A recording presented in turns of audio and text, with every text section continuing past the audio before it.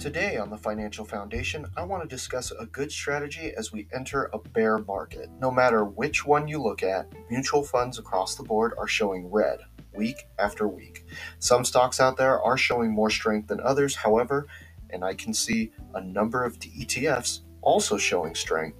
So, if you are the type who's looking to invest in a bear market, even though I still recommend you wait until next year, I have some insight for you later in the episode. Or maybe you are watching your mutual funds degrade in value and you want to switch it over and diversify a bit more. Remember, it's my opinion that whatever you have in the market should be left there, but I'm a little wary about putting more in until we start to see light at the end of the tunnel. The tunnel this year has just been so dark. Also, inflation numbers are out for September, and oh my god, getting this under control could not be going at a slower pace.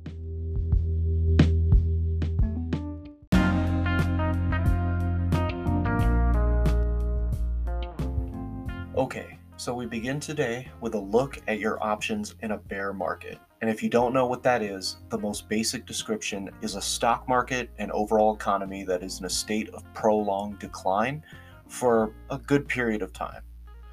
So, quite the opposite of a crash, right? Where it happens all at once and instead just happens slowly, day after day, week after week. The problem with a bear market is the same problem as a recession, recovery, stagflation, and a number of other financial states. Basically, you aren't officially in one until you've been in it for a while. And by a while, it could be 3 months, 6 months, 9 months, a year. Now, unofficially, you can always make the educated guess before the proof comes out. I like to point to the example of the recession this year. As early as December 2021, all the signs were laid out that rate increases were coming. Nothing was official until March, but I was 99% sure it was coming just due to the red hot velocity of borrowing all over the country for over a year. And now, while rate hikes don't always signal that a recession is coming, it does signal that the rates of borrowing everywhere are going to slow. And that means not just people, but businesses and governments too. With the slowing of borrowing comes the slowing of purchasing, paying bills, taking on new debt.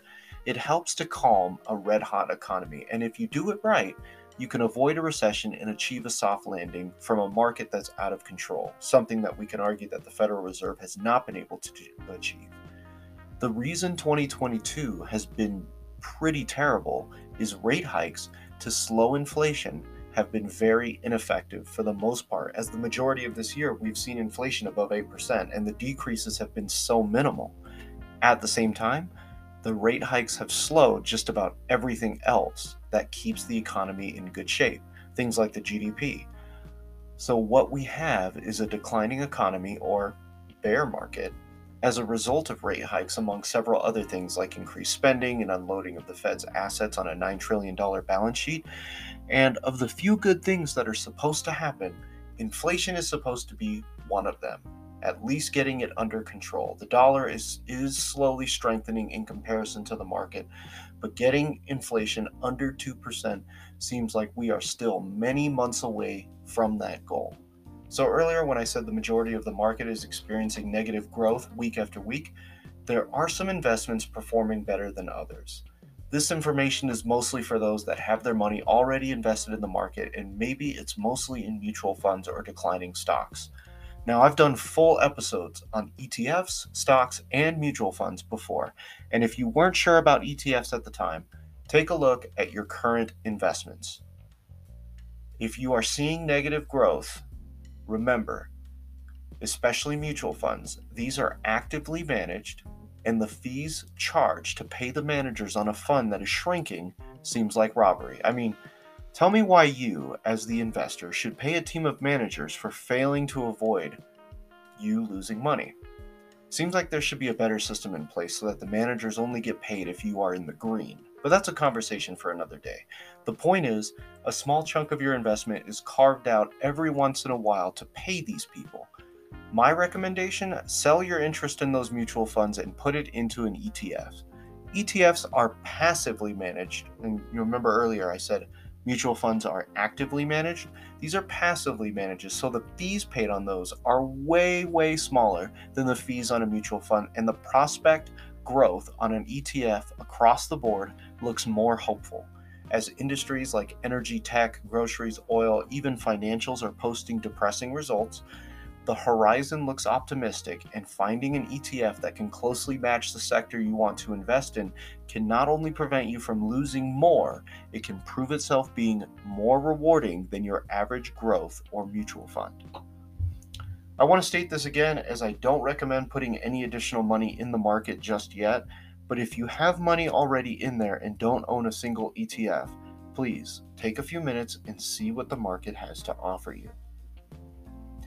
And the reason I put this out there is just because mostly what we're seeing is that these stocks, ETFs, and mutual funds all across the board, we are seeing declines, we are seeing in the red. So in comparison to the market, the dollar is actually strengthening. I mean, if you wait a week and these ETFs and mutual funds decline, you can actually buy a larger chunk of them with the same amount of money as long as they continue to decline. So I mentioned earlier inflation. As of September 30th, 2022, inflation came in at 8.2%. Now that's a decline, right? Because the month earlier it was higher, but those numbers still suck. And remember, over the last several months, gas has been falling, so it's helping to bring down inflation. So this primarily means that just about everything else is still skyrocketing at the same ridiculous pace as it has all year. Food, clothing, bills, cars, everything you can possibly find at a retail store or online is continuing to soar. Honestly, it seems like price increases are happening almost weekly. The numbers for October will be out soon, and I pray that gas prices going down isn't going to be the only thing helping to curb inflation, as I want to see steady prices at the grocery store and restaurants. Then, if everything else can follow, we can finally be on a path to a stronger dollar again. I can't let you guys go without talking about mortgage rates. As of last Thursday, the average 30-year mortgage for a purchase has crested 7% now. We all knew it was coming. It clocked in at 7.08%, with a 15-year not looking at all better at 6.63%. So cutting your mortgage term in half doesn't even save you a percentage point. And in this market, you could all agree that it would have meant a lot of money saved. As rates continue to rise, budgets continue to fall. If at one time you were approved for a $500,000 mortgage, with the same income, your approval might show something as low as 300,000, depending on what other debts you have. Talk about a huge decrease in what house you can afford now. At this rate, breaching 8% by end of year seems like a real possibility, but honestly, if it doesn't, it will end up there after the new year anyway. Lastly, I want to turn your attention to the crypto market, as I know enthusiasm has seriously waned this year, but as all the cryptocurrencies have held steady at their current values for most of this year, it does seem like now might be your last chance to purchase some before the values start to increase again. Remember, I'm still on board with all the crypto experts that predict that 2023 is scheduled to be another strong year for Bitcoin and other coins along with it. Don't use any money you can't afford to part with long term, as the strategy with crypto going forward seems to be best when you plan for the long term. The rewards stand to be the greatest when you don't choose to pump and dump.